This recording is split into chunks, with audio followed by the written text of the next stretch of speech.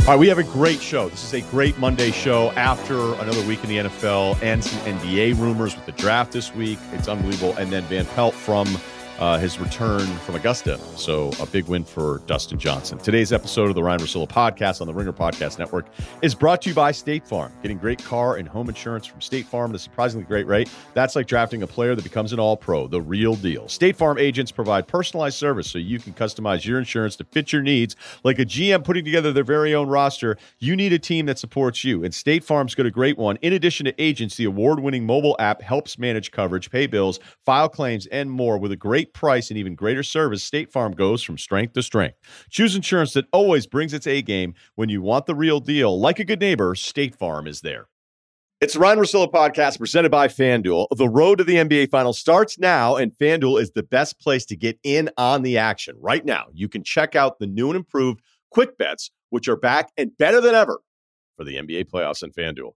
Find what you're looking for faster and easier with more props right at your fingertips. You can check out live bets like 3-minute markets and exclusive live bets like quarter player props, player assist combos, and more. So download the app today and bet with FanDuel, official partner of the NBA. The Ringer is committed to responsible gaming, so please visit rg-help.com to learn more about the resources and helplines available and listen to the end of the episode for additional details. Must be 21 and older.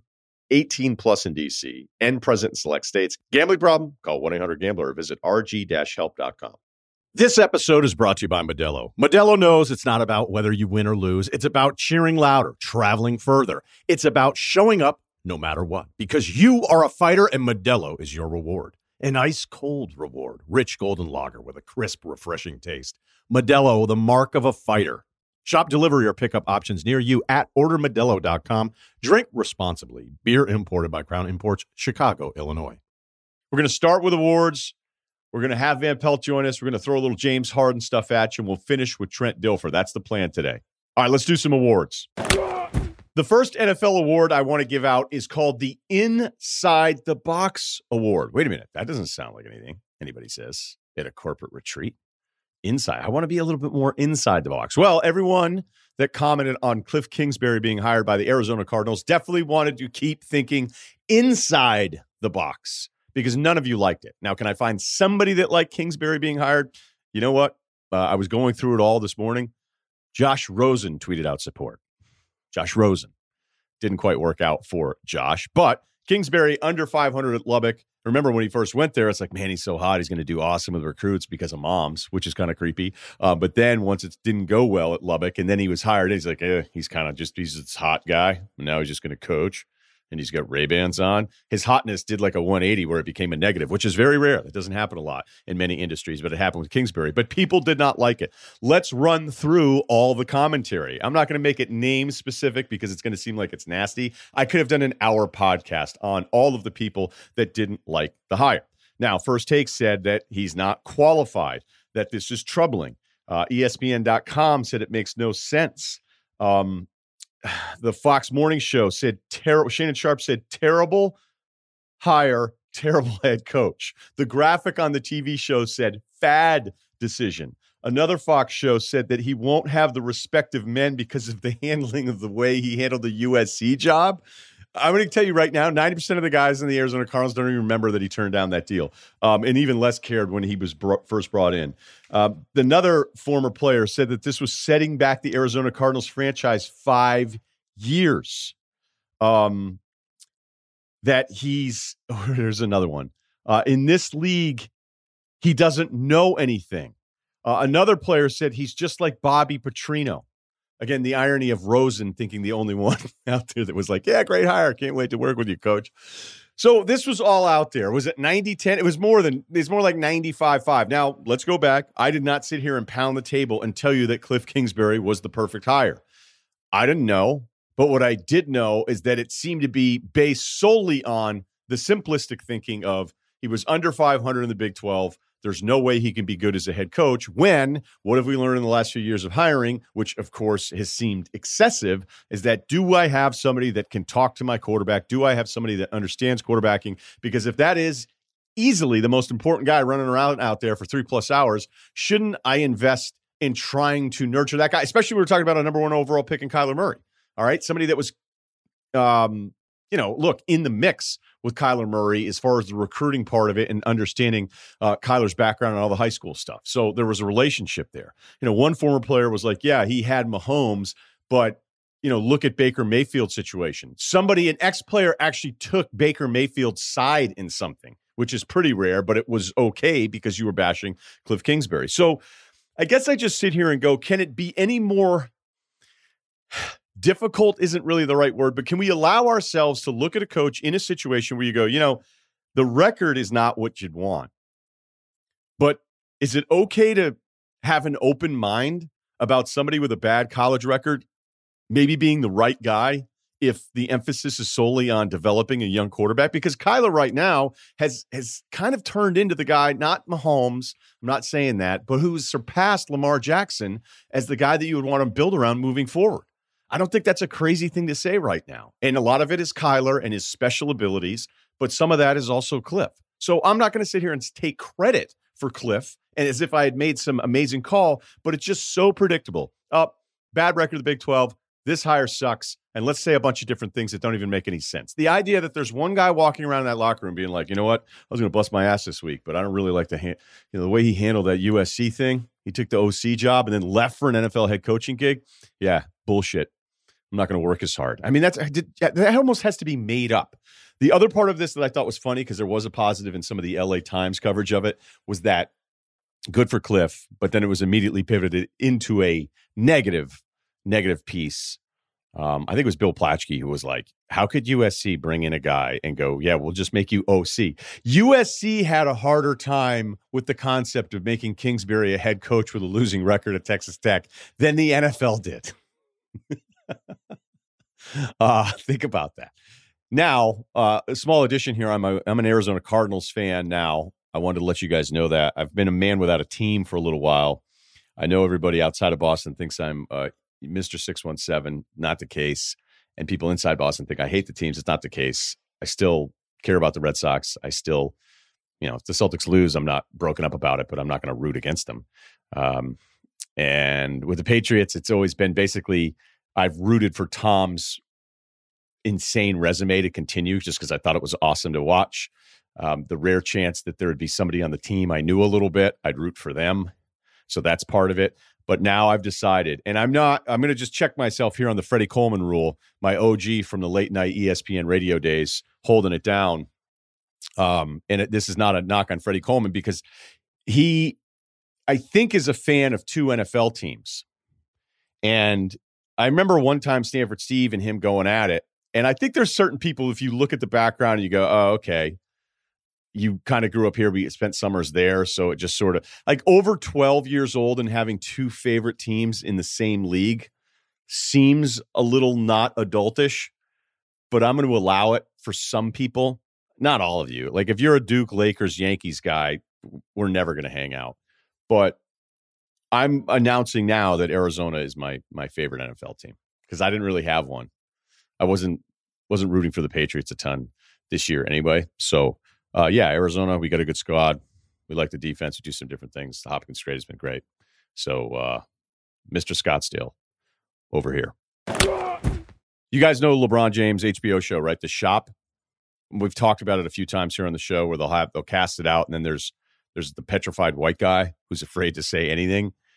And it's unbelievable how often it happens where it's like, all right, let's talk MCs, and Paul Rudd, like inner dialogue is like, don't say Everlast, don't say Everlast, don't say Everlast. And he's like trying to think of something cool. He's like, Guru probably be my guy. And you're like, yes, nailed it. Didn't say Ad Rock. So the Shop Award for Petrified White Guy goes to me. And I'm giving myself this one because I'm going to tell you right now, us white guys have talked about this. We're afraid to criticize Lamar Jackson in, I would say, the last 2 years. We're just like, I don't know. Is anybody else noticing some of this stuff? Can I say it?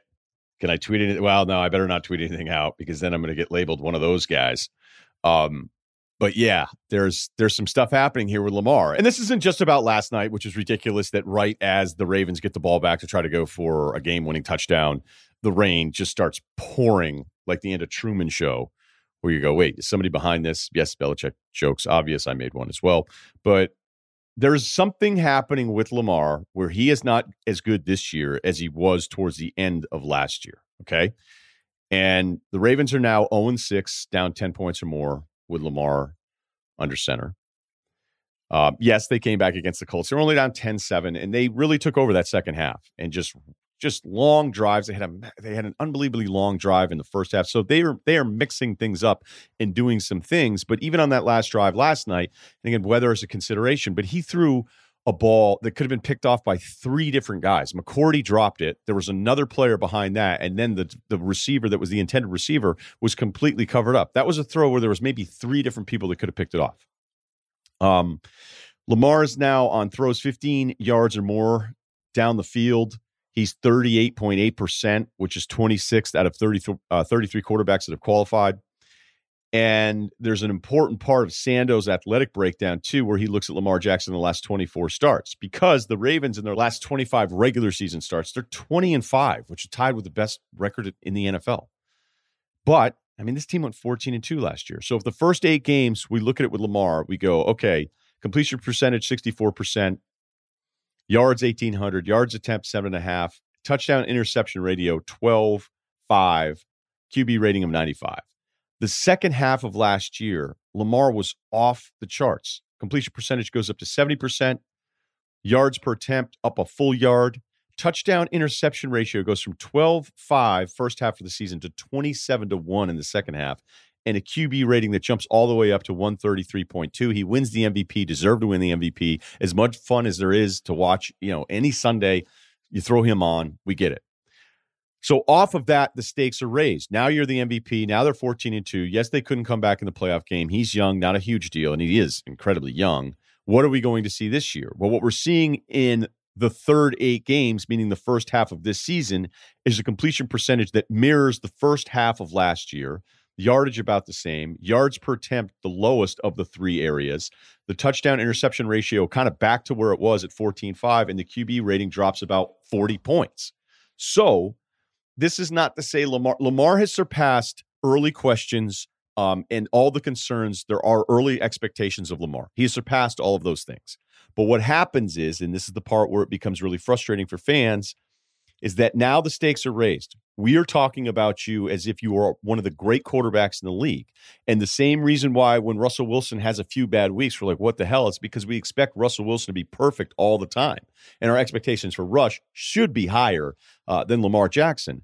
But because of Lamar's neighborhood that he's living in now, when he has a stretch of the first half of the season where you're going, oh, wait, are there actually still problems? Are some of those early criticisms popping up again? And he's going to be a starter, I would think, for a long time. I think he's fine on that part of it. This isn't like, oh, hey, Lamar isn't that good.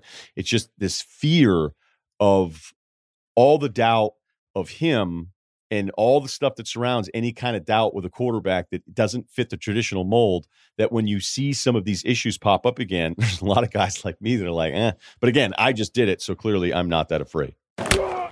The final award before we get to our Bill Tom rankings is the Leftovers Award. Do you remember that show on HBO, Kyle? Yeah, I did. Did you finish it? I don't think anybody finished watching that.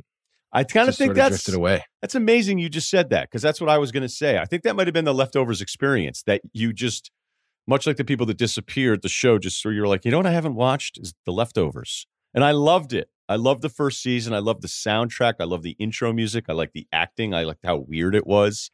And then I don't know, kind of stopped. No, I see what you did Sort of there. stopped watching it. And so it was replaced. And this is pretty much a horrible reach to get into my replacement list for quarterbacks. Check with me here. You can play along at home if you want, Kyle. Pull up standings and go league standings for the NFL. You want to do that with me? Back at HQ? Yeah, man, I'd be honored. All right. So depending on what's your go-to website? I go to Google, man. Right now. You go to Google standings. Yeah. Okay. Badass. Well, is that a problem? Is that not where the... No. Don't be insecure about it. Tell me your decision and then stick your chest out. All right. Thanks for that. Okay, so the worst teams in the league: Cincinnati 2-6, Chargers 2-7. Gosh, I can't believe the Chargers are 2-7. Although shout out to the Miami Dolphins. By the way, the Dolphins started 6 possessions in Chargers territory yesterday. I don't know if you knew that, including the kneel down at the 50. I don't know. I don't know if that was something anybody was excited to talk about. I didn't make it an award, obviously. That would have been a tough one. The starting 6 possessions in opponent's territory award goes to.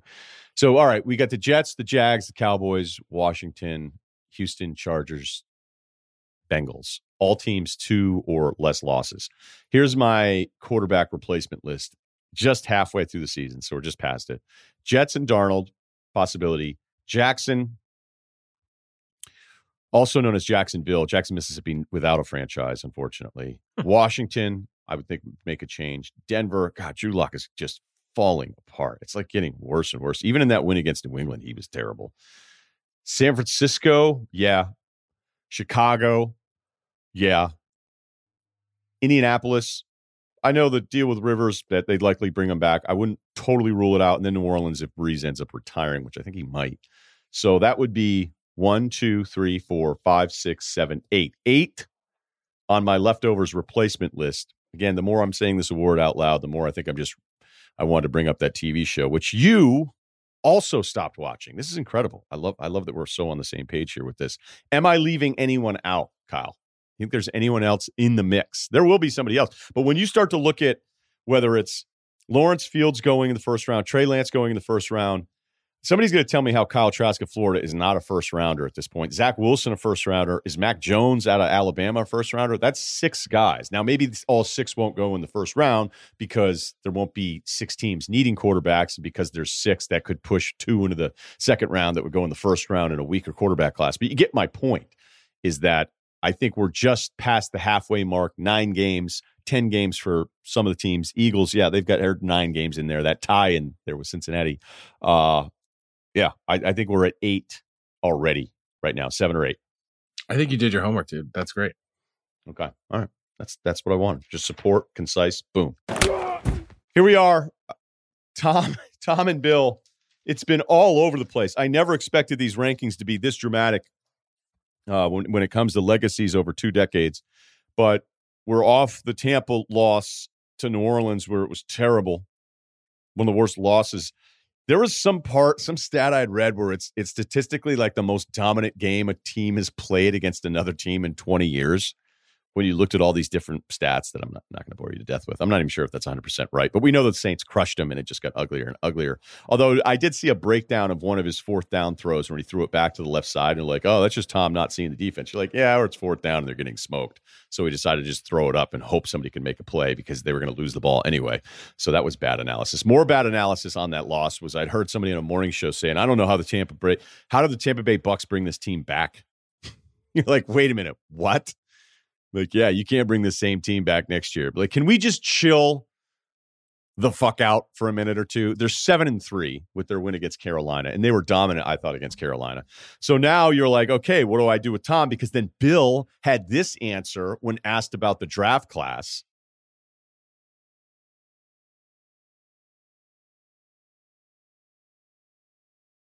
I know you referenced the last 20 years, but over the last 4, really since about 2014, do you think the drafting and the production you're getting from drafted players has been where you'd hoped? And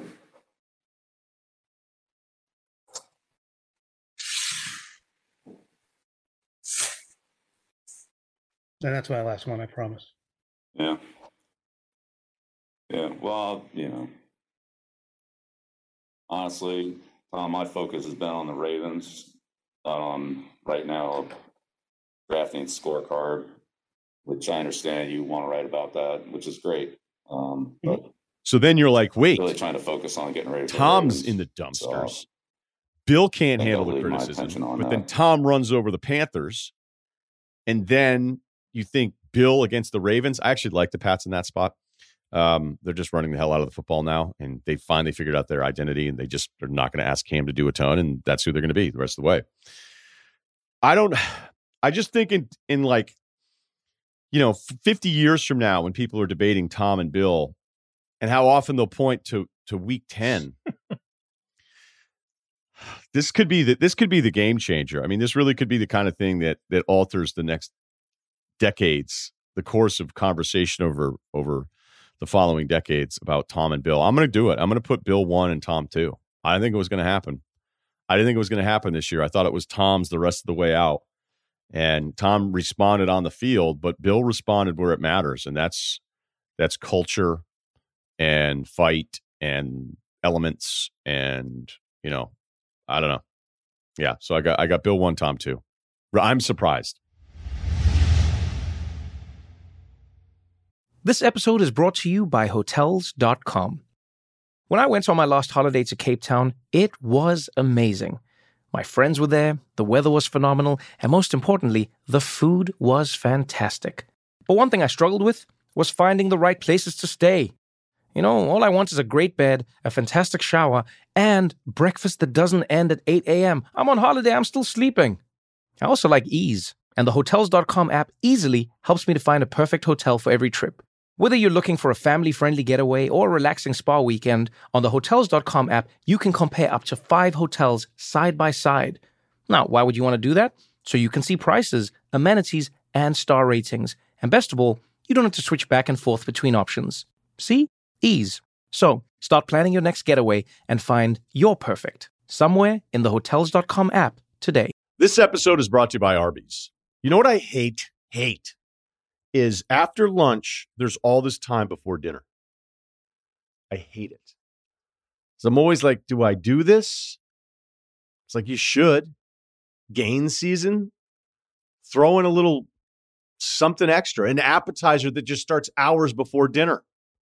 It just gets so frustrating when there aren't great options. That's where Arby's new 2 for $5 chicken wraps come in. Available in your choice of ranch, barbecue, and honey mustard. They're perfect for that afternoon snack attack or as an add-on to your meal. Food Buddies. Arby's 2 for $5 chicken wraps are here for a limited time at participating locations. Visit an Arby's near you or order ahead on the Arby's app. This episode is brought to you by Vuori. It's time to ditch your old workout fits. Seriously, just let them go and try Vuori clothing instead. Their activewear is unbelievable.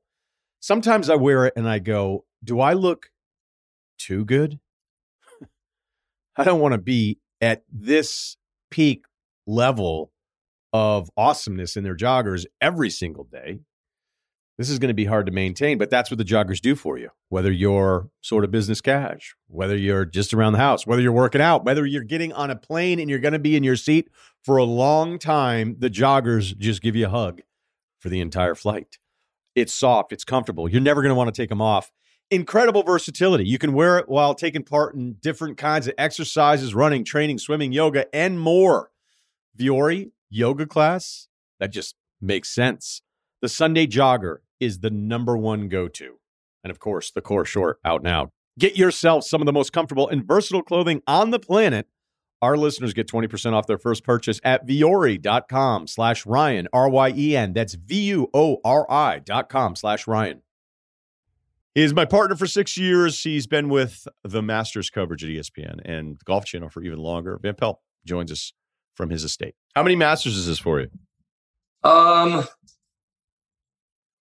20, more than 20. First one was 97. I didn't go 98. I think I was there 99. So it's probably 20 something. What was it like having no one there? Really, really strange. I mean, there's no way to say it other than how odd it was. Just because you're so used to seeing it framed by thousands of people. And I said it on the broadcast, and I'm always cautious to come across as being too flowery golf guy. But I mean it. Like the people at Augusta National during the Masters, like they're the soul of the tournament. Like they're the soundtrack of the tournament. They're the ones that were chanting Tiger, Tiger, Tiger in 19. And so without it, just the depth perception of everything was weird. What it looked like, what it sounded like, everything that frames what the tournament normally feels like was absent. But the course is still the course. And, so that's still great. But it's like a great venue that just doesn't have the thing that elevates it even further. So Dustin wins in historic fashion, and it wasn't all that dramatic towards the end. Oh. But you've known him a long time, and I think you've shared the story before, but I don't know if you can go more into depth on this because because we're always desperate to try to figure out some angle, especially when he's just tearing up the course. It's like, oh, remember the U.S. Open? What was it like? He doubled early with the lead on a Sunday, and then he threw up, right? Well, I mean, you mean his major championship history? Yeah, like the first one where he thought he was going to win the U.S. Open, and then he didn't. Remember we talked about this, where he went behind like a porta-john while he yeah. So go ahead. Well, I mean, I think that was early in his ascent, and the thing about the way he carries himself is that you can trick yourself into thinking that he doesn't care or that he's impervious. Neither of those are true.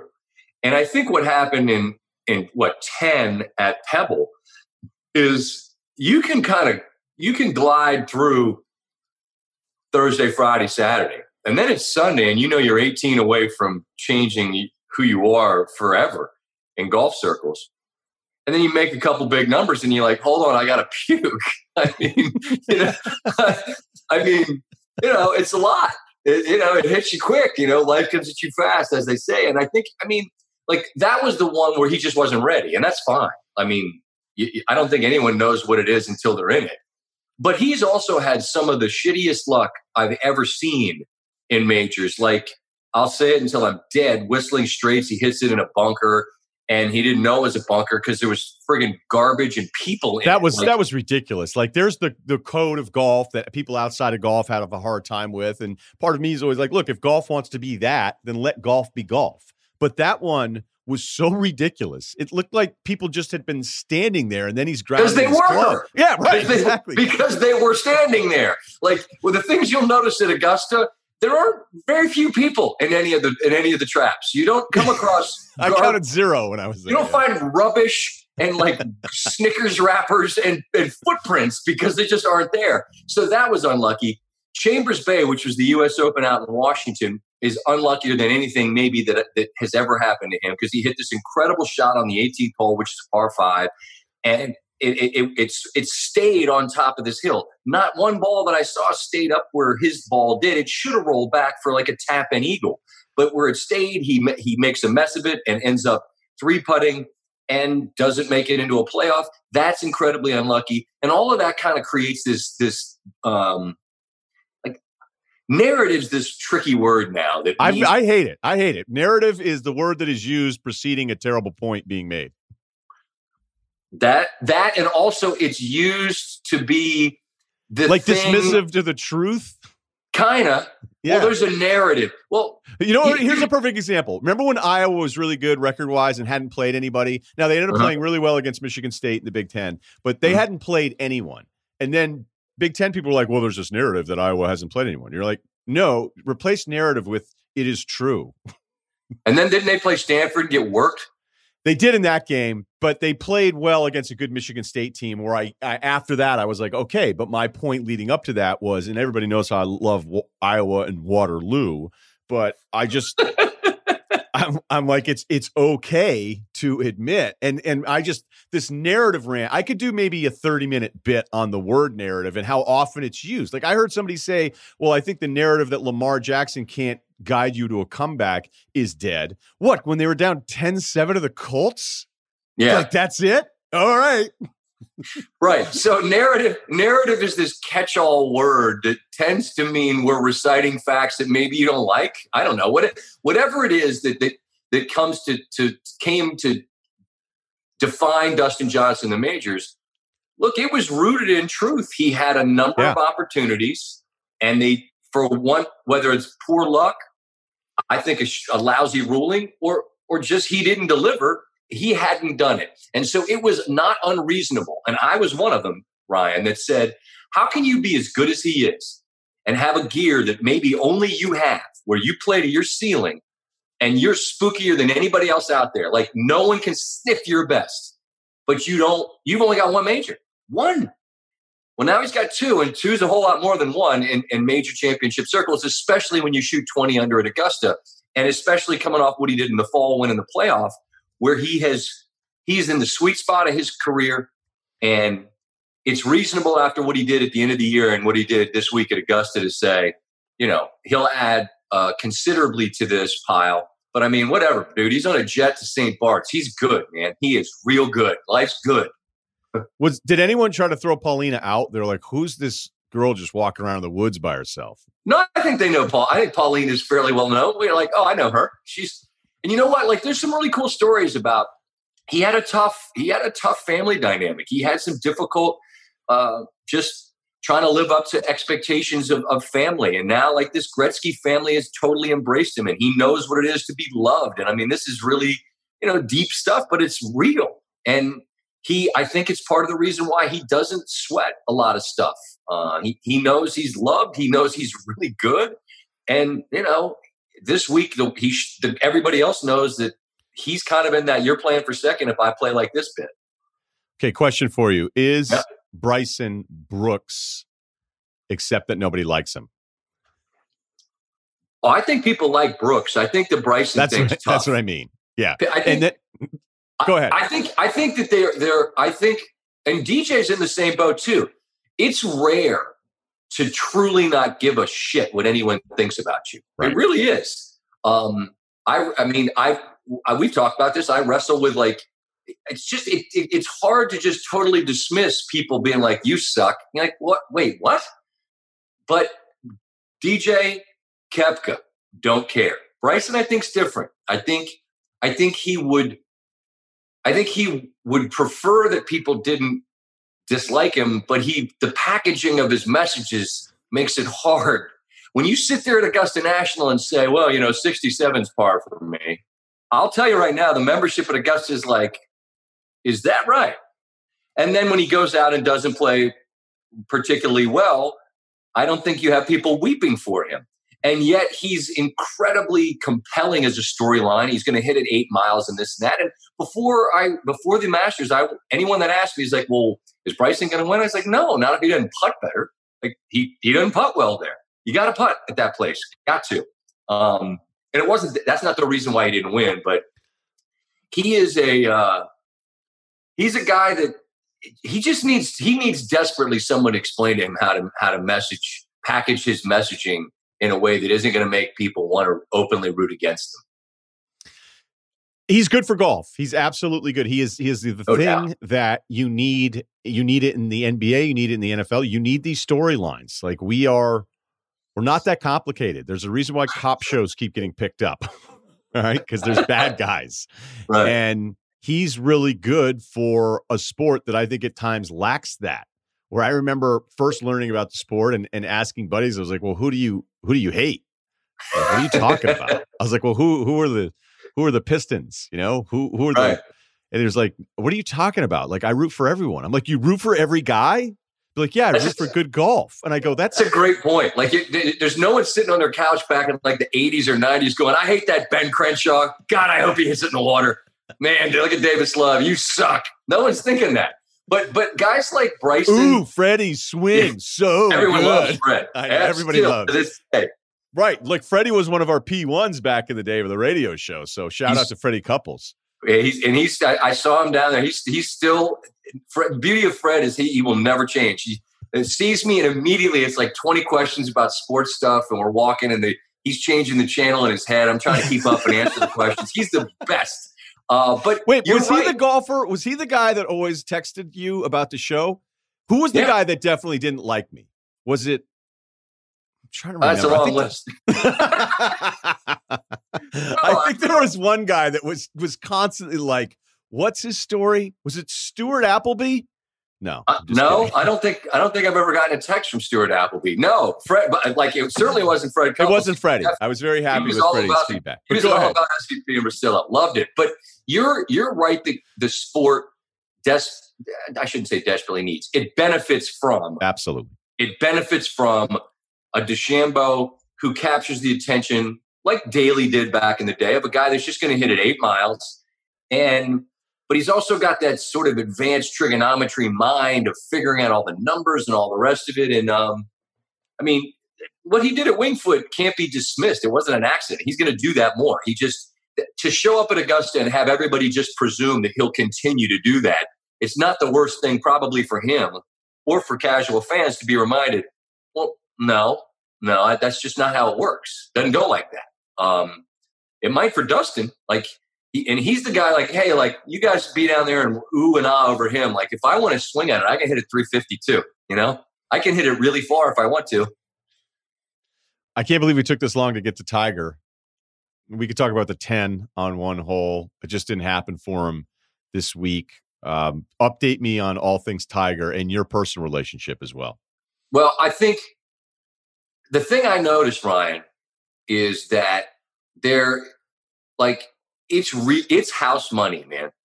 It's house money. He's totally at peace, right? 1,000%. Yeah. That's the word.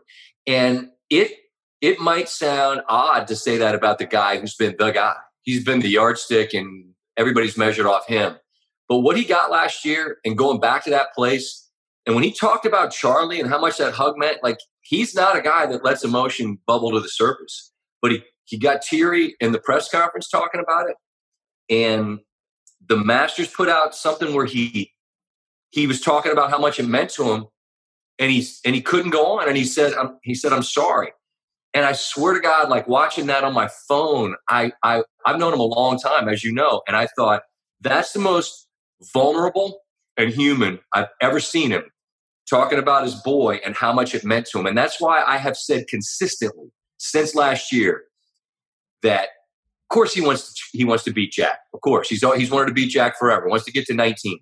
If 15's the end and that's it, that's how it ends for him, hugging his boy and his girl in the same spot where he hugged his dad, I promise you, he's good. Cosmically with the world, he is. All bets are squared. I don't know you. You don't know me. I am good. And you saw that this week, man. He didn't stress. He smiled at his mistakes. He made a 10, man. A 10. And then you know what he did? He birdied 5 of the next 6 holes. Like, to me, that was like, I mean, he wasn't lost because it was Tiger. But like he made the biggest number he's ever made in his life. And instead of getting all pissed off, he's just like, all right, well, let's see what we can do here. But I think he's good with the world. Like he'll keep trying to win majors for sure. And at some point he'll forget how much the Charlie thing meant and he'll want to win again. Like to the point that fire really comes back and he won't be as peaceful. But this week, all I saw was a guy who was totally right with the whole bit. When you and I, first started doing the show, that's 2009. So at that point, we were like, okay, there was no conversation around him not catching Jack. It was how many more does he have than Jack, right? Because of the pace and everything. And at that point, look, there'd been stuff where it was all over the place, but you still kind of thought, maybe I should have had to back it up. I probably should have backed it up a few years prior to maybe when you and I first started. Because what was 2008, the Rocco Mediate U.S. Open? That was exactly, ridiculous. But he did that on the whole broken leg and the whatever. And I mean, like the body breakdown was real, but still, your point holds water. Like even banged up Tiger, it wasn't a matter of it was a matter of how many more, not exactly. If. Okay, all right. So we're on the same page there as far as the timeline. And then the timeline starts to fall apart, and then it becomes like he's never going to golf again. Which it was a lot of weird stuff where it was like, oh, he's good, he's hurt. Oh, he's good, he's hurt. And I'm just happy to see the guy healthy and out there. And I know. You've always been my guide with him, and the way you talk about him, like I'll just go, hey, I defer to Scott on this kind of stuff, and what you just shared with us is perfect. But could there be an argument to be made? Because I was thinking about this the other day. Like if he doesn't catch Jack, he doesn't catch Jack. We really just count. That's what we do. And the guy that has less than the other guy can't be better than him. But I'm sure I've read this.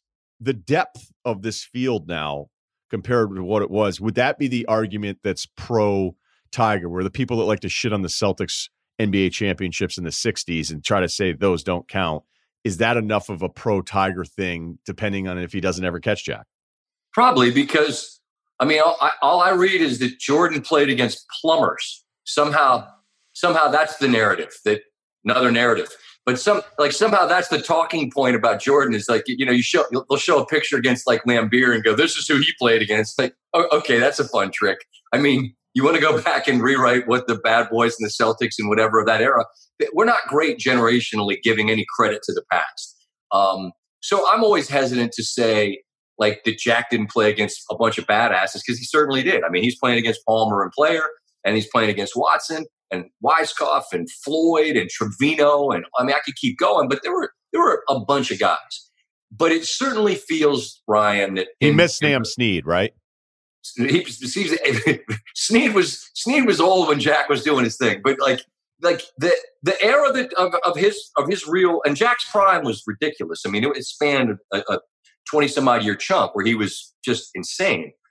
But how, like, the depth now worldwide of player, and the number of people who turn up that I think you can reasonably say can win any one major, it certainly feels deeper. Now, I can't tell you, young Scott wasn't super up to date on like who the best 50 players were. You know, I don't know if I can compare it apples to apples. But if Tiger doesn't get there, I mean, you could point to that he won more tournaments, because he will have won more tournaments than Jack did. But I mean, Tiger would also tell you he'd trade in 20 of the regular ones for 3 more majors, you know, just because when we count, the majors have more weight. But I just think it's generational. The people that saw Tiger be Tiger will never believe anybody was better than him. And the people, I didn't really see Jack, you know, I mean, I saw the tail end of it. But if you go back and look at like his stats, there was like a 10-year stretch where he basically was like first, second, or third, 80% of the majors. It was preposterous what he did. Like, he never played bad in majors, never. But like I said, anytime it comes to eras in really any sport, I think we just don't do a great job, because we're always going to lean in the direction of the era we remember best. I think I do it with Jordan for sure. Yeah, if you were to do an NBA equivalent of Jack in Masters, or excuse me, in majors. Whoa, we got it. Here we go. Hold on, Charlie's here. Hey, Charlie. Hi, Mr. Ryan. Hi. What do you got? Some fruit punch, or is that a little popsicle you're wearing? Is that a Rouge? It was a popsicle. It was a popsicle. What kind of popsicle did we get, buddy? Strawberry shortcake. Oh, do you like the new house? What's your favorite part of the new house? Red. Red? That doesn't mean anything. What's red? I want to go to the bathroom. You want to go to the bathroom? Yeah. Well, we should probably do that. Okay. Hold on for once. Can we pause the tape for a second? Yeah, absolutely. Give me a second. Me and Charlie are going to go head to head. Hold on. Stop down. Here we go. Let's go. Sorry about that. All right, so that's Charlie. Charlie's still in the head. He's very upset because I've abandoned him. So going back to Tiger and the story he told about Charlie last week. He told the story. That's not Tiger's kid. That's your Charlie, right? Just for the audience. Let me make this clear. Tiger's son Charlie did not just come sit on my lap and ask to go to the bathroom. Good. Tiger's son is also Charlie, different Charlie, and he told the story in the press conference about hugging his child and got emotional. And I sent Tiger a note to say it's great when you share that. You know, people love to see that side of you. And I said, flying down to Augusta, I got a FaceTime from my Charlie to tell me that he pooped on the potty. And we announced that to the whole plane, which was met with warm applause by the folks on the airplane. They enjoyed hearing that Charlie had gone poop on the potty. So sounds like Charlie's having a hard time with the poop right now. I think he wants me to come back. But I told him, Dad, he's got some stuff to tend to. So here we are. We'll just do a few more minutes then, because I'm always fascinated with the Augusta part of it. I was lucky enough to go. It's one of the few times I've been somewhere where, you know, like whenever you had those buddies back in those show days, right? Like, man, I hope Fish plays for 5 hours. I'm like, I don't, like, you know, 2.5 maybe, and then let's go do something else. Like 5 hours? No, I don't want to be here for 5 hours. You know, I don't know what I would want to watch for 5 hours, but Augusta was the first thing in a long time where I'd given my friend Sully the Saturday passes because I had to make it back to Connecticut. And you told me don't try to get out of Atlanta on Sunday after the Masters. So I gave Sully the passes. And then that Saturday morning, I was kind of jealous that I'd given him the pass because I didn't want to leave. So your attachment to it is real. What's it like being, I don't know if elder statesman is the right term, because let's face it, the Masters crew isn't the youngest group of all time, but what's it like for somebody like you to have this connection to a place very few have a connection to or are allowed to? It's not the Vans Warped Tour there for sure. It's not that. It's not Coachella-ish. No, it's a place that people go for. If you're lucky that you go for a long time, like, you know, Jim started going there in the mid 80s. I I went there in 97 was the first year, which, you know, when you start playing that back in your mind is when that's when it's hard to make sense of it, right? Like that it's been that long that I've been doing anything, but it is. I've been going there since 97. So it's, you know how, and I'm glad you saw it because I really feel, and it helps to the person that likes your podcast, that knows your sensibilities, that maybe doesn't get me or think that maybe they think I'm full of shit. But when they hear you say it, they're like, oh, okay. Like it's that good, that place. It's better than you think it's going to be to a factor of 10. And you're just like, nothing I say to you is going to make you get it unless you come here and see it. It's just nothing is. Because it's like if you go to some club and there's like a VIP and you're like, well, how good could it be? And you get there and you're like, oh, it's like really uber VIP. Like I didn't even know this world existed. And now here I am. Jamie Kennedy's here. There you go. All of them. Like we're not in the one where we can see the special VIP. We're in the spot. And so that place, it defies your belief of what something can be in a lot of ways. And so I've been lucky enough to go there for long enough where I know people. And I mean, I'm friendly with like, whether it's the people, the security that we see walking in, whether it's, you know, the guys that work over at the clubhouse who I've known for 20 years, man. Like, it's cool when you walk in and they got you. Like, what do you need? They treat you like you're a member, and I'm not. I'm there to work like they Okay, are. well, that's my question. What's the membership status? How does that work? I have no idea. There an online form? I know that it doesn't matter for me because it's not like, you know what I mean? Okay, like, but this is what is important for you to describe and explain to us is that I know that answer, but so many people are like, well, then if Scott can't, one day, could Scott be a member at Augusta? Yeah, right. You're like, it's stupid to even ask. Why? No, of course not. I mean, and it's not, and here's the thing, like, someplace you know that you're not going to ever be a member might feel like they would not make you feel welcome. That's not it. Like, you feel incredibly welcome. And people ask me like, oh, that's what they do there. That's what they do there. When you think like elitist golf nerd, you know, get in the hole guy and all the stuff that some of the audience listening right now can't stand. Some people love that. Okay. When you're there, Augusta kind of rewards you for getting there. Like that's part of the embrace where here are these massive expectations. And yet it does exceed all those. Like it's the Masters. I had high expectations and I was in love with it. And they were shattered. And there isn't the uppity South, like, oh, you know, you should be lucky you're here. It's once you're through the gates, okay, man, good for you. You made it. Let's have an awesome 5 days because the Wednesday part is awesome too. So for sure, that's the point that I think is something people can't understand when they've never gone. Right, and you, I've the way I've always just explained it is I've never felt more welcome in a place.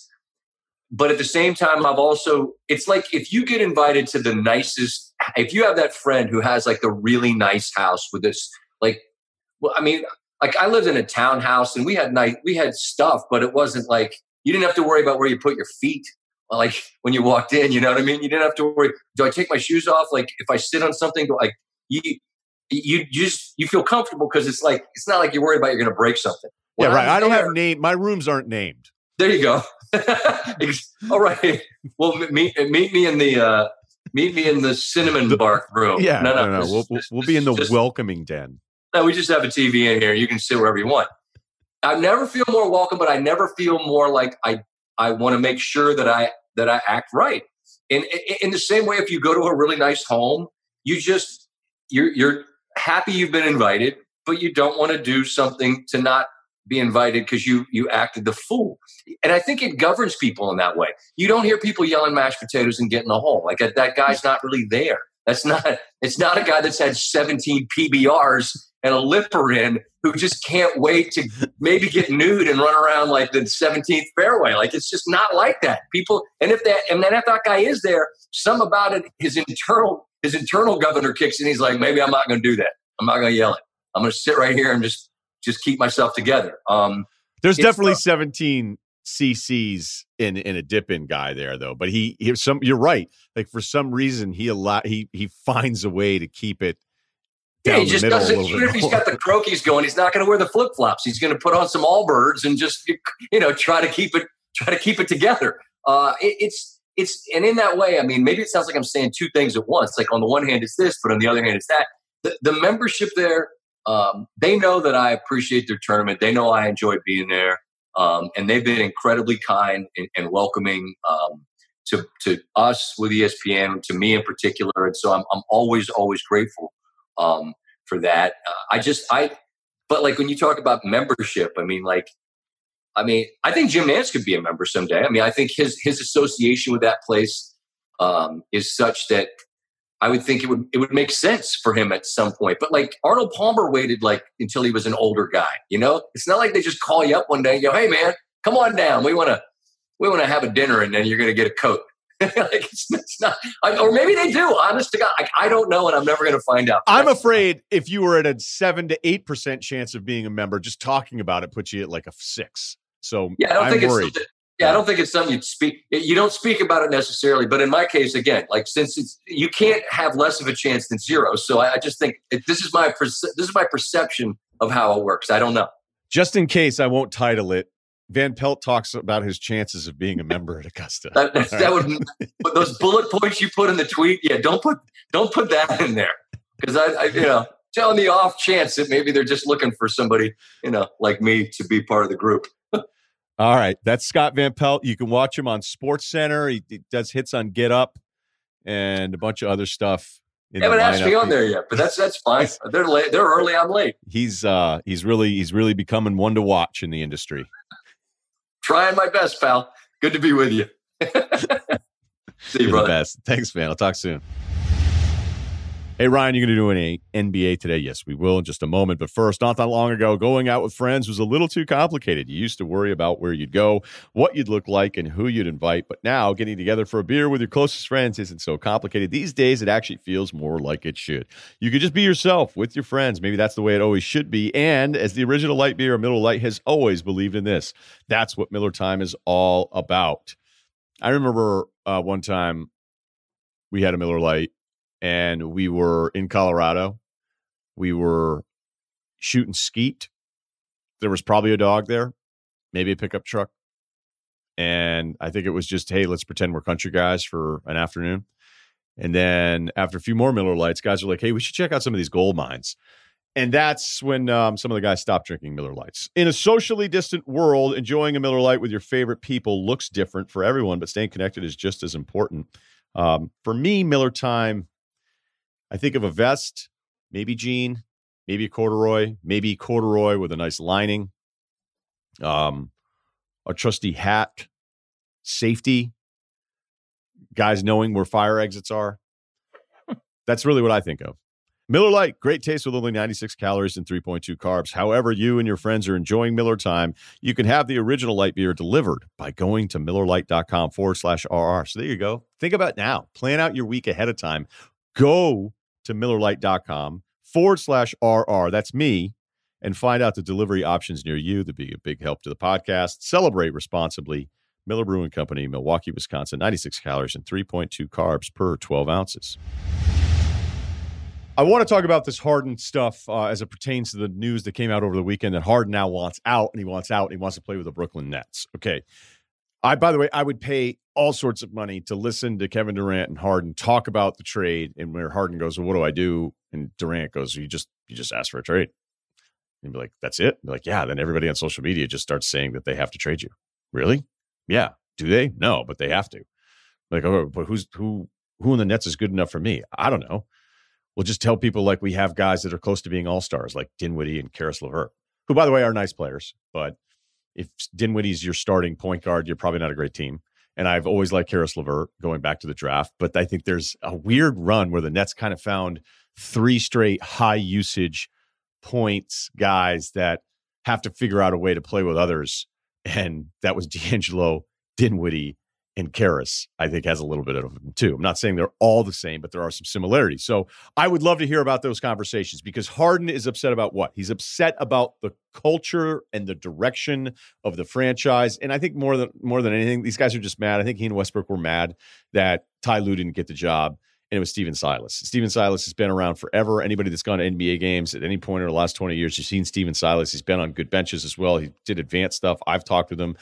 He's super, super nice guy. And one of the things I think is the most, it's not even disturbing because that's too dramatic. I think disappointing is the right word, where I've read reports as Westbrook wanted out and then Harden wanted out, but yet both have been very supportive of Stephen Silas. Really? That's being supportive, deciding that you want to bounce, or that you can't even return his phone calls. Apparently, Silas has been calling guys. I don't even know if that's true or not. I don't know what the call logs are for these players, but I wouldn't exactly put this down as the most respectful way to handle the new head coach. And if this is all because of Lue, I don't know that that's part of it. I think guys find ways. You've probably done it in your life at some point. Hey, I can use this as an excuse to change my situation, and I'm going to go ahead and do it. I'm going to go ahead and use this excuse. As Merrick Mangini, I think, told us, because Bill Belichick told him, and then maybe Parcells told him, is if you give people excuses, they will go ahead and use them. So Harden wants out. Here's what I think should happen, and I think kind of will happen here. And this isn't as much as sourced as the reality of the situation, that Harden has 2 years and a massive player option remaining on his contract. And it's not like it's just 1 year going into this year and you're afraid he's going to bounce in free agency anyway, and he's going to go ahead and threaten you the whole time. Kind of like the Paul George deal, where he just was like, hey, everybody, I'm going to the Lakers. I don't want to be here anymore. And the Pacers were stuck trying to trade him to everybody, and every team basically had said no until the Oladipo deal went down. But even when the Oladipo deal went down, people thought it was an atrocious deal actually for the Pacers, when it turned into that actually wasn't that bad, because Oladipo, before this injury, played pretty well, really well, I thought, going back to 2 years ago. All right, so now this player empowerment movement, we've all just kind of accepted it. We've accepted, as I've said numerous times, the job for general manager is that you just wait around hoping you have enough assets for the next guy that's super mad. And even when it feels like it's quiet, we are only months away from the next really mad NBA star that decides that he wants to go somewhere else. Okay, so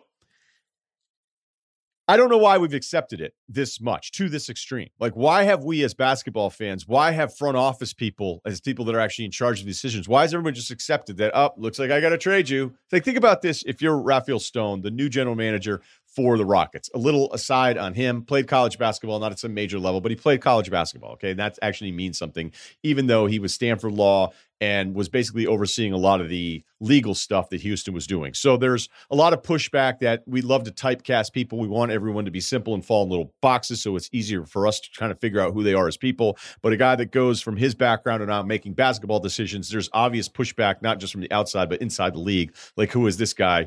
But yet Daryl Morey was the exact same thing. A guy that evaluated business deals, potential deals, said yes or no, thumbs up, thumbs down, and then slowly worked his way over to general manager and evaluating players, which shocked the hell out of a lot of people. But you know what? Daryl Morey, all said, did a really good job with the Rockets. So, and he made a ton of money going to the Sixers for an even higher position. So it's worked out for Daryl Morey. So I'm not going to sit here and say Stone, I'm going to dismiss him because he doesn't have some normal background. I think we've learned that you can't do that anymore. However, I have heard he's a little difficult to deal with. But if you're him right now, inheriting a situation where you thought you maybe had a team that was a 4 or 5 seed, if something breaks right, injuries somewhere else, add another piece, maybe you're at the very, very outskirts of contending for a title. I don't believe that, but certainly you could talk yourself into it. You are not going to be in a hurry to trade Harden and then only trade him to one team. And that's where I think there needs to be a bit of a shift back away from player empowerment to reality of the job. Because if I'm the GM of the Rockets, I go, okay, yeah, what's up, Harden? Okay, you're mad now too. Yeah, Westbrook wants to be traded. I couldn't trade Westbrook for a second rounder right now because the contract is so bad. You were a better bet. You were, in terms of better contract, but you're really good. And you have 2 years left on a deal with a massive player option. So who knows, with all this new cap math and how everything's going to look post-pandemic, then maybe that'll look like a really good number that you won't want to opt out of. So I may have you for 3 more years. And I'm supposed to do what? Trade you? When I just traded the previous guy, by the way. So you'd have to say the Rockets franchise just pulled off a trade with Westbrook and Chris Paul where you got Westbrook, but you sent out Chris Paul a 2021 first-round swap, which means if the Thunder had a worse pick than Houston, then the Thunder get Houston's pick. A 2024 first, a 2025 first swap again, and then a 26 first. So now I'm looking at, and this is the part that sucks about trading these picks, because Daryl Morey's like, all right, maybe I'll be out of here. Daryl doesn't have to deal with any of this stuff, where now Stone has to deal with the fact that he could be out 4 first-round picks from 2021 to 2026. So I'm supposed to trade Westbrook, and I'm supposed to trade Harden, and I'm supposed to enter some kind of rebuild where then I don't even have any of my fucking picks. Like, are you kidding me? I can't do that. And you can say, well, unhappy star. Why are you unhappy, James? You're going to take a million shots. You're going to put up huge numbers. You're going to come in third in the MVP again because people are overvoting for you because of the playoffs. And, you're going to be good. You're going to be good here. Westbrook might be like, yeah, I actually want Harden to be traded, so now that I can just take a million shots and be here by myself the way I had it in the Thunder when we won 40-something games, and it was awesome because that's what my goal is. So Harden calling up, and again, it's apparently he's ignoring everybody's calls, but if you ended up having that conversation, maybe it would just be an agent conversation. You, again, as Stone, the GM, you'd be asking, let me just get this straight. I am supposed to trade Harden at 31 years old with 2 to maybe 3 years left on the deal to only one team, by the way, because that's the only one you want to go to, for Spencer Dinwiddie, Karis LeVert, Jared Allen. Like, I read a projection of what all this meant, and it was like, yeah, you know what? You get like 3 starters and maybe a pick. Well, if I'm getting any of Brooklyn's picks, then that means I'm getting bad picks, because guess what? Even in the most toxic Kyrie Irving situation, they're probably still going to win enough games where those aren't exactly rebuilding lottery picks.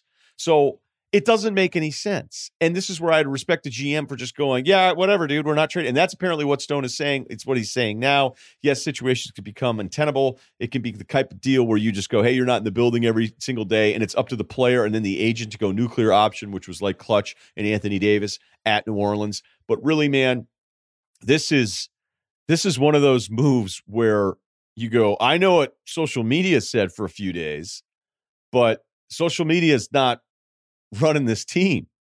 And I would have a ton of respect for a GM that would just go, yeah, I'm not trading you. You can get really mad about it, but I don't just have to do that. And by the way, thanks for opening up the market to one other team. So we'll see how this plays out. Trent Dilfer joins us in a moment, but add a little excitement to your sports watching experience by betting on all the action on FanDuel Sportsbook this football season. There's a reason why FanDuel is America's #1 sportsbook. This isn't in the script, but the app and the website are so easy to use and navigate, so that's probably why it's #1. Their app is simple to use. They've got great odds on all different betting markets, unique fun bet types like same-game parlay, which we've talked about all season here, and exclusive always-on promotions to let you get more action out of every game day. And if you win, they even get you your winnings safely in as little as 24 hours. Right now, FanDuel is letting you place your first bet risk-free up to $1,000. I don't know if you guys truly listen to this enough. I'm going to repeat it slower so that you hear it. Right now, FanDuel is letting you place your first bet risk-free up to $1,000. Just place a bet on any game, and FanDuel will refund you up to $1,000 back if you don't win your first bet. So bet $1,000 on a game, lose, credit back to you. Seriously, there's no strings attached. Just place any bet you want. If you win, you keep it. You keep the cash. If you lose, you get your entire bet up to $1,000 back in insight credit. So let's take a look at some of the lines. Bad college picks. Didn't do a ton of work on it. Close in a couple. My bad. And then another game got canceled. So, I apologize for that. The NFL picks have been good. Really good. All right. Let's look at an NFL line now. Kansas City, a touchdown favorite, less than a touchdown. How about that? If Kansas City's less than a touchdown favorite in their rematch against the Las Vegas Raiders, I would say revenge game, right? Revenge game, Kyle? Yeah. Let's do Kansas City if it goes under 7 in that. And I think New England's figured some things out. I love it. Bill is back. Yeah, Bill is back. So go ahead. Maybe you'll get a pick 'em in that one. Depends. Could be an announcement of some stuff. By the way, New England is just all run first on that Cook index that we like with Sando, running the football where the score is not impacting your play calling first 28 minutes of the game. New England's just running the football now. They're just running it all the time. All right, so if you've never tried FanDuel Sportsbook, what are you waiting for? Download the FanDuel Sportsbook app to get started. Be sure to sign up with promo code Ryan, R-Y-E-N, so they know I sent you. That's FanDuel Sportsbook, promo code Ryan, R-Y-E-N. Must be 21 or older and present in New Jersey, Pennsylvania, Illinois, West Virginia, Indiana, Colorado, Iowa, Tennessee. First online real money wager only. Site credit is non-withdrawable and expires in 14 days. Restrictions apply. See sportsbook.fanduel.com for details. Gambling problem? Call 1-800-522-4700. Colorado 1-800-BETS-OFF. Iowa 1-800-9-WITH-IT. Indiana 1-800-GAMBLER. New Jersey, Pennsylvania, Illinois. Tennessee Redline 1-800-889-9789. Tennessee, or visit 1-800-GAMBLER.net. That's 1-800-GAMBLER.net, West Virginia. Hey, we do it once a month, kind of our Trent Dilfer quarterly here on the podcast. So the Kyler Murray game was the game I wanted to watch as much as anything on Sunday. Maybe I shouldn't call it the Kyler game because Josh Allen was that good too. I know we've had to kind of change what we think of different quarterbacks and everything, but what are you seeing right now with somebody who I think has definitely jumped a class of quarterbacks? When you talk about some of the younger guys you'd want to build around. I think both guys. Yeah, I'm with you. I every week I look up when the Cardinals are playing. They're usually in that late slot here in the Central. I'm here on the Central time zone, so that 3:00 kickoff. It's right before a staff meeting, and sitting here with Joey and can't get our eyes off the Cardinals. I think for a few reasons. One, Kyler's magic. We've felt that way since the kid was in high school. Never lost a high school football game, and 6A football in Texas, had incredible comebacks. I mean, really did everything you could ever do in high school. Then checks every box in college. And now in the NFL, he just has that unique trait that very few have, that twitch, that juice that just allows him to do things that most people can't even think about doing. And I think it's different than just the great athlete playing quarterback. I mean, he's always been an incredibly gifted passer. It's not just the spin on the ball, the arm strength. I mean, he has anticipation. He can layer the ball. He sees things that most don't see. He's just a special player. And then you put talented people around him. I love that what the coach has changed. I love how the coach has changed too. Kingsbury's more committed to running the football. I think is that just from last year to this year? I think it's last year, this year, and I think he's recognized, like, even in the NFL, look at Lamar Jackson, when the quarterback's a threat to run, it creates easier running lanes for your traditional NFL run game. So a lot of their runs are 2 tight end runs that you'll see from other teams, but there's that little read element on the backside where, in Aaron Rodgers, it might be an RPO where, hey, if that extra defender comes in, I'm going to throw a little slant outside. With Kyler, it's okay if that extra defender comes inside. Well, I'm going to keep it. People call it the zone read. It's way more complicated than just being the zone read, but he becomes the extra gap threat. So now teams are hanging back on that, and there's an open gap to the tailback. There's easier blocking angles and lanes for your traditional NFL run game. So I'm fascinated by it. I love how they played tempo, get a lot of plays in, but then are smart enough at times to throttle back and slow it down, protect their defense.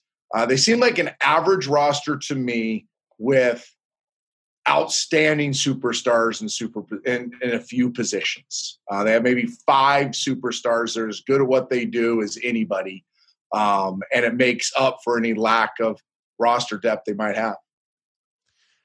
I want to ask about game-specific stuff here because I think there's a lot of time with clock where everybody's at home going, hey, you know what? Like, let them – they need to run clock. All right, they need to do these things. But then it kind of takes you out of who you are at times. And tempo shouldn't be used the same way the entire game. But if you're a team that plays a certain style and it's been working, because I thought Arizona, the pick was unfortunate with Fitzgerald where it's this unbelievable rare occurrence there. So it wasn't like Kyler made the mistake that maybe Josh Allen did on his pick. But then Allen, you're walking away from that game when he throws to Diggs going, all right, Allen's the guy. But specific to the fourth quarter, I'm looking here at, and you don't have to pull up any of this stuff because I'll have it for you here, but there's 6:40 left. It's back at the 2-yard line. So Arizona's at their own 2. And at that point, they're up 26-23. So you're thinking Arizona wants to run a little clock. And as they're running clock, it's taking them out of trying to get a first down and like get real good field position or at least drag it out a little bit more because they're worried about clock before they're worried about situation a little bit. And then Allen throws the pick. Arizona gets the ball back where they took about 2 minutes off the clock on that 3 and out. They then lose only 43 seconds, I think, of game clock on their next 3 and out, but they were actually trying to move. Like they weren't worried about tempo anymore. They were trying to actually move the ball down the field. So then the announcer's like, oh man, you didn't lose any time off the clock. It's like, hey, the previous possession running clock was the priority. And that didn't work out either. So when you were playing, or even on the sidelines with the coaching, trying to figure that stuff out, I think everyone from the outside makes it too simplistic. Hey, you're up, run the clock, when it's like, man, it's 6 minutes, at 4 minutes. And then people play that really stupid game at the end where they're like, oh man, they didn't run enough clock. Look how much time was left for the other team to kick that game-tying, game-winning field goal, when you're like, okay, that's a mistake too, because that offense is playing specific to the clock as well. And if they had a minute left, or a minute less, I would say they would have run plays a little bit differently. I know I threw a ton of stuff at you, but I guess I'm just trying to say that the clock thing I feel like too often fucks a team up more than it is. Like it focuses their priority away from what the priority should be, and that's moving the football still. So I'm going to clip that audio of your rant right there. I'm going to play it to all the coaches that coach for me. I could not agree more. I really don't have a lot of color to add to that except this. People are so data-driven and so driven by what they can understand, and they could understand a math equation of how much clock is going to run off. So they feel smart because now they can have an opinion on how you should have handled a game with 6:40 left in it. They have no idea. Zero. They could study football for the next 10 years and not have the feel for how your offensive line is blocking. The feel of the corner, the wide side corner, and he's scared of Hopkins. The feel for the gaps that are unsound because of Kyler possibly threatening him in the run game. And they have no idea how they've practiced since the first day they're allowed to practice with COVID, where they run twice as many plays in a 20-minute practice script than anybody else does. So that's what they're conditioned to do. So, yeah, hey, fast team, now go slow, yes, but also still get a first down. And you're like, wait, you took away the thing that we like and that we're good at, and you're asking us to be a different offense, but also end up with the same execution. And that's not factored into any of this stuff. And what gives us an advantage, the reason they use tempo isn't just to get more plays. That is a part of it, but they use it because they can create certain looks. Because teams are so frenetic to line up, it might be the difference in a 3 technique to a 2 technique for the right guard. That's a big difference in the NFL, outside shoulder to head up. It might be the difference in the depth of the linebackers. They're standard when they're just frantic. They line up at 5. When you give them times, they're going to walk up in the gap and play at 2 and 3 and make it harder for your center guard to get up to the next level. I mean, football is calculus. Right now at the highest levels, and tempo makes it pre-algebra. And that's why they do it. So it gives them an advantage. Now, saying all this, I'm also really impressed with Cliff and Kyler at times.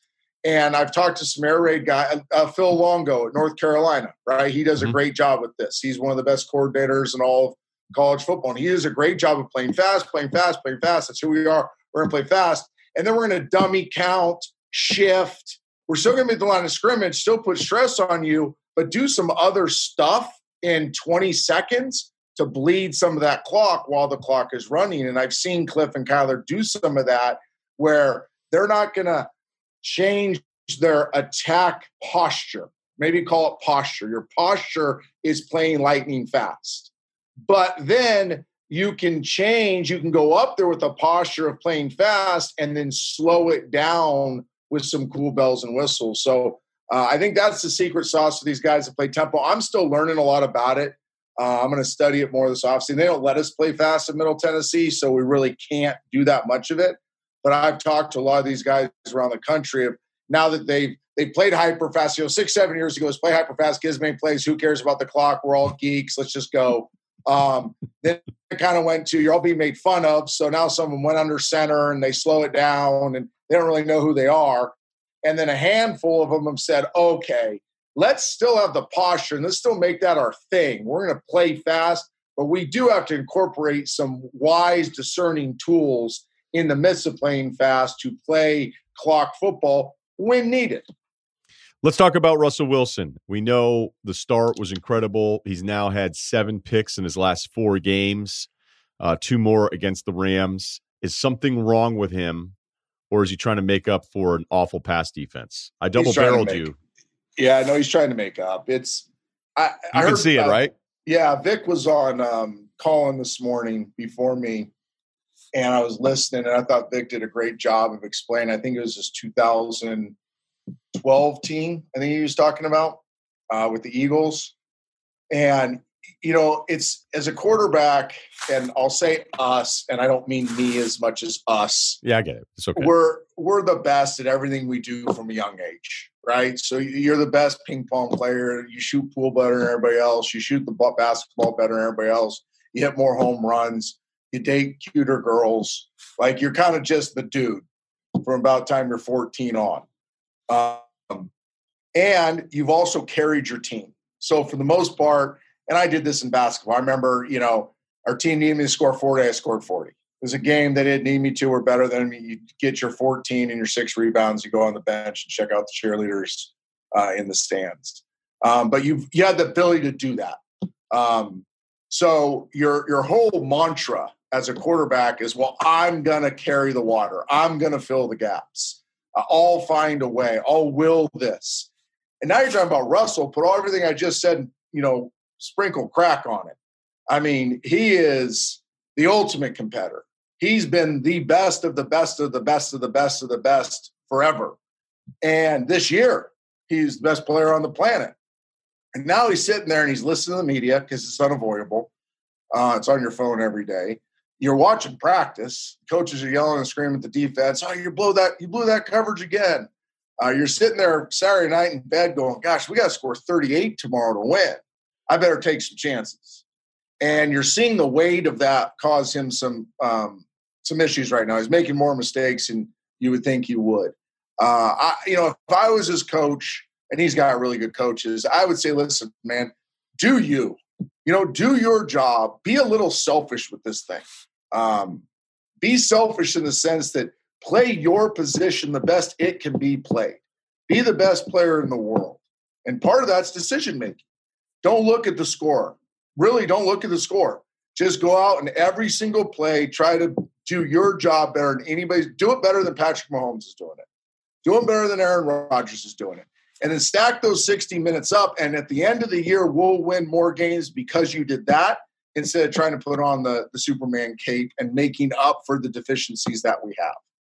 If you can convince him to do that, then you're going to see, 23 touchdowns, 1 interception down the stretch. But if he keeps trying to put on the cape, you're going to see 16 touchdowns and 9 interceptions down the stretch. Give me the playoff contender right now that no one is talking about. Raiders. They're brilliantly boring. They do nothing that would make you want to tune in because it is old school, slobber knocker, we're tougher than you football. He's playing, he's got multiple tackles on the field, multiple tight ends. He's inventing ways to run the football. Their play action passing game is not real glamorous, except every once in a while they'll take a shot. They hardly ever just drop back and throw it, which I think is brilliant because that's not who Derek is. I think Derek's a play action guy, a lot like Tannehill. I think Derek Carr, Ryan Tannehill, same player, literally same player. You have to find what they do well and do it over and over and over and over and over and over and over again, and they will shred people.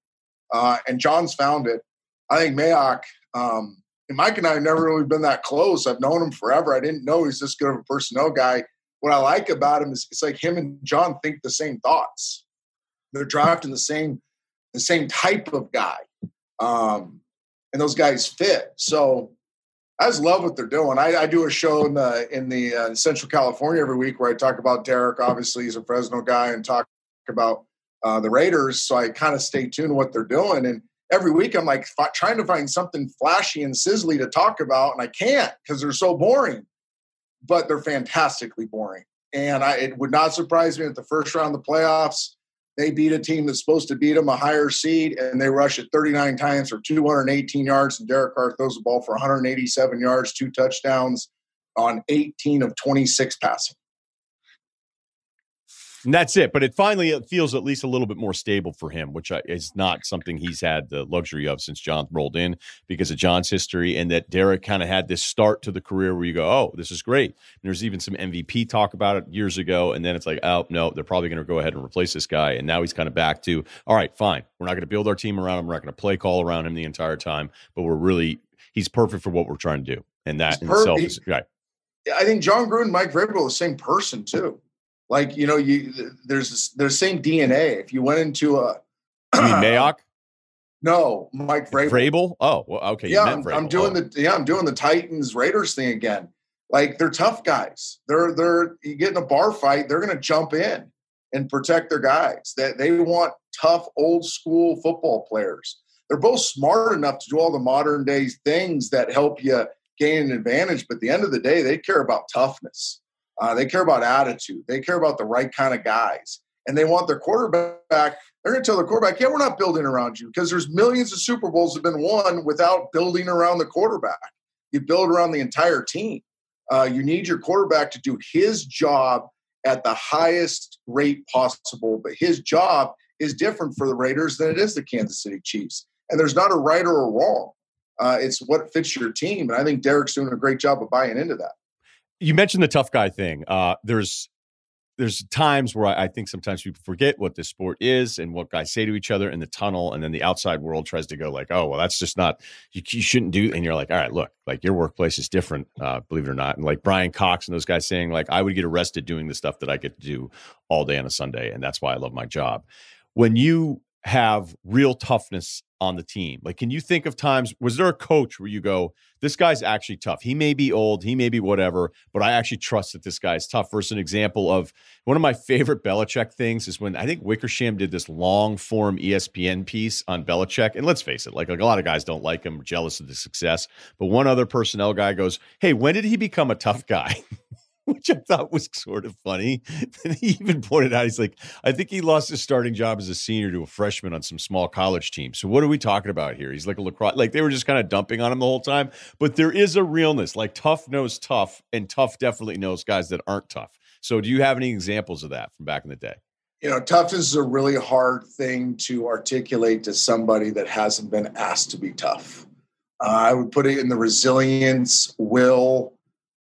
There's passion including that. I think there's a confidence, optimism that's built into toughness.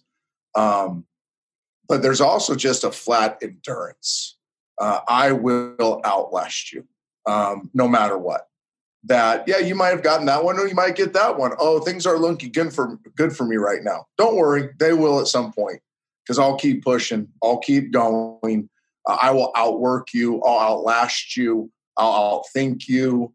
I'll physical you. I'll play with more injuries. I'll do the harder things. I'll lift more weights. I'll say the hard things in a meeting room that everybody else is too PC to say. That's what tough guys do. And yes, I've had coaches. Tough my head. I'll give you a tough guy that nobody would ever think is a tough guy. Lovie Smith. Lovie Smith, the linebacker coach in Tampa. Like there was no doubt that Lovie Smith was going to be a great coach for us in Tampa, be a great head coach in the NFL. And now at Illinois, it hasn't worked out great, but he's continued to climb the ladder. I think, trying to think, Nolan Cromwell. Nolan Cromwell was our receiver coach in Seattle.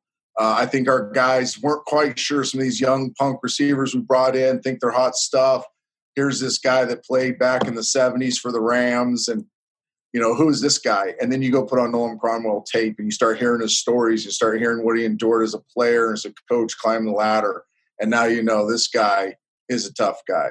I'll give you Clyde Christensen. Clyde Christensen is one of the nicest humans in the history of football ever. Ask Peyton Manning, ask Matt Hasselbeck, ask Tom Brady, who's coaching right now. Clyde Christensen is a tough guy. He's going to outwork you. He's going to outthink you. He's got more endurance than you. You're going to kick him in the face. He's going to get back up. I mean, he's just a guy that's got endurance, got resilience. So it's got a lot of different faces, but it matters. I think the coaches, if you go back and you look at coaches that have built their core values around this physical and mental toughness, they're also guys that have hoisted up a lot of Lombardi trophies, a lot of BCS championships. Urban Meyer. Urban Meyer's a tough guy. He built his whole program on toughness and discipline. And he's wildly successful. You can go on and on and on, but it's something that I think people misinterpret. It's not getting in a bar fight. That's not toughness. We call it fake tough, right? When you throw the first punch, it's fake tough. There's other elements of toughness that you have to be in the arena to really understand it, and you're in the arena long enough and you see guys that many times they never throw a punch, but they're still the toughest guy in the room. Two more things here. Can you tell, and this is a bit off my Lamar thing, where we had the first half of last season Lamar, we had the second half, which was like statistically perfect, off the charts, and now we see a Lamar that reminds us more of the guy that was struggling in only his second year. So we could talk about how young he is and all these things, but can you figure out almost the way a pitcher is figured out or a hitter has a hole in his swing? And I'm not saying necessarily Lamar has a hole in his swing here, but can you tell what's happening when it looks like maybe a younger guy that put up some numbers is regressing? Is it to the point where you feel like Lamar has been figured out a little bit? I don't think he's been figured out. I think that when they can't play the game on their terms, he is not a superstar. He's just a good player. When they can play the game on their terms, he's a superstar. When they can scare the defense with their misdirection run game, where he's a part of it, with their crossing routes that just create so much conflict for the linebacker. I mean, to play middle linebacker against the Baltimore Ravens would be my biggest nightmare because you have so much going on in front of you. Oh, and you got to drop back in the middle of the field and play these tight ends and receivers crossing in the passing game. When they play the game on their terms, they're still really good, and he's still special.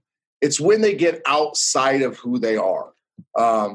When they start going, I'll give this simplify it this much. When they start letting the defense dictate terms, oh, it's 8-man front, 1 high press coverage, we got to throw the ball outside. Like there's these old rules of football that for some reason people keep following. Like an overloaded box means throw. Not true. Some of the best runs are against loaded boxes because they get lazy and they all think they have a gap. If you get one guy out of his gap, there's a giant hole there. So when they start letting the defense dictate terms, they get outside of who they are, and Lamar becomes very average. When they say, no, this is who we are, and you got 60 minutes of this, good luck. You might stop us every once in a while. Oh, you figured out the double arcer zone game? Cool, because we got double arc play action pass coming off of it. So if you sold out for that, then we got this.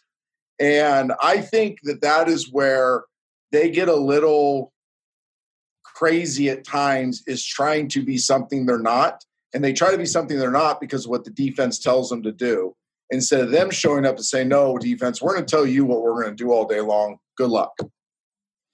Last one. We know that Tua, part of its special teams, the defense, the great field position that they had in their win this weekend. But what have you seen from Tua in the 3 starts? His twitch. I said it a lot getting ready for the draft that, he's got this rare combination of horsepower and twitch where he's physically powerful. And I think you're going to see more of that. You're going to see more of his power. I think they're going to run it. He'll create some time and space with his feet. He'll run for some first downs. He'll throw some big boy balls that make you go, ooh and ah. But then he's got that twitch, the twitch of his eyes, how he can scan boundary to boundary so quick. His release, once Collinsworth does a Sunday Night Football game with him, oh gosh, we're going to see the arc of his ball 9 times in the course of the game and how fast his delivery is. And it really is. I mean, it's Aaron Rodgers-like with how quick it is. And then you can combine, and this is the one I really have a hard time explaining. I'm looking for an easier way of explaining it. But a lot of guys, their eyes get somewhere, their feet settle, their arm starts. That's very typical. Good quarterbacks do it. So their eyes, so I look at you. As I'm looking at you, my feet and my backside starts sinking to load up my throw. Now my arm starts. Now the ball comes out. Okay, that's a typical sequence for many quarterbacks. Tua, eyes get there as he's loading his lower body and as his arm is starting. It happens in one movement. And that's why you see the touchdown pass on a little whip route in the end zone where the guy fakes out and comes in. Yeah. That ball, when his eyes get to him, you'd have to super slow it, and I can on my video at home, but you see his eyes get there and you see his left hip loading and the left elbow start to go back at the same time as his eyes are getting there. So it's freaky how much he can speed a process up because of that gift. A lot of it goes back to all these great coaches that have trained him. His dad, Penny Passes, his high school football coach. At Alabama, look at all the great coaches he's had. I think they're doing a great job with him there. When I was working with him, it was the one thing I said, I'm not touching this. We're not going to talk about this. I'm not going to try to explain it to you. I'm not going to show it to you on video. Just keep doing it. Even if you don't even know what it is, just keep doing this because this is special. And you're going to see it come out as the year goes on. You're going to see, I can think of a throw he made to his buddy Jerry Jeudy against LSU. Jeudy had dropped a deep ball in the end zone the play before, and I think they come back. Joey will fact check me here, but I think it's 3rd and 18 the next play. And he's looking to his left, and Judy's running the deep dig over to his right. And in one movement, he comes back. It was incredible. He just comes back and body, eyes, arm, all matched up perfectly. He hits Jeudy on a crossing route. And I went back and looked at it over and over and over. I'm just like, I don't know, one, how he knew he was there, how he saw him before they came out of his hand, and it was a perfect throw. You're just going to see more of that as the year goes on. Yeah, there's so much more to his vision, and you can't put him into that reading one side of the field group. We're in agreement. We've been talking about him for a while, but it was just kind of funny because I've seen his decisiveness, how accurate he is on kind of those powerful slants, where he's like, he'll throw it low on purpose. Like that's a real veteran thing already where you're like, oh, he's actually throwing that down and away on purpose. And I was reading a recap of something, and it was a source. It was a front office guy saying, he really surprised me with his accuracy and the power on some of these throws. And the first thing I'm thinking of is, one, you never watched him at Alabama, or two, you just weren't in the market for a quarterback, so you didn't do the work, and that's fine too. So I didn't want to make it sound like, oh, front office guy's an idiot. But every time somebody says something about Tua where they're like, oh, I didn't know about this. I go, okay, you've exposed yourself as somebody who doesn't watch college football, or you didn't really watch Alabama all that much because it was that special. Welcome to my world, February 15th through draft day, when every human in the world was calling me about him, and they would expose themselves with their opening questions. And I'd just be like, I don't know what to say. I didn't invent all this stuff. I'm just watching it on tape. Like, I got the same software you have. You could easily go back and watch all this stuff and see it play in and play out. It was constant in college, how he would – one of the seams they ran a ton, they called it Seattle at Alabama, but the 3 vertical package. And I can't tell you how many times he's inside on a guy reading the free safety, and the free safety, I don't know if he's playing with the free safety or he's just progression reading it. And the free safety jumps the inside route. And in the same movement, he rips a 38 to 43 yard just dime on a guy's front shoulder. And he never really saw the guy. Like, he did it all in one movement. Go back to the national championship throw as a freshman when he works inside out on the fade. When that ball leaves his hand on that rail shot, he doesn't see him. He feels him. And people will figure it out. I'm not saying he's going to be the greatest player of all time. I think all these young quarterbacks are amazing. I love the state of quarterbacking in general. But he just got something that I had never seen before. And people keep talking about Trevor, and I think Trevor Lawrence is no doubt the first pick. He's fantastic. He's awesome. I got nothing bad to say. But to say he's that much better than Tua, I saw them both in their 16, 17, 18, 19, 20, 21. I'll still say that Tua's the best prospect I've personally ever worked with. That's Trent Dilfer. He joins us regularly here on the podcast. Thanks, man. I always appreciate it. All right, brother. See you. No life advice because we were just hammered busy with all sorts of stuff. I got to run and tape like 3 more things before I even come up with Wednesday's podcast. And then Wednesday is the NBA draft, so we'll be all over it. I have stuff that I'm just not comfortable being at that point yet. And who knows, maybe it all breaks before Wednesday or whatever. But I can't wait to do all the draft stuff. Our draft coverage of Ringer, it's going to be awesome. It's going to be a good chunk of the lead up, the draft, and then after. So we'll have stuff, and we're probably going to do kind of a Wednesday pod. And I don't know, it all might be part of the same thing. So just be sure you check out all the Ringer stuff, the Ringer feeds, and then me at Ryan A. Russillo if you want to see all the draft stuff, because I can't wait. And free agency basically all happening at the same time, and trades. And, here we go. We're going to condense NBA offseason this one. So it's July, but we're just inside more and it's colder. Have a great week.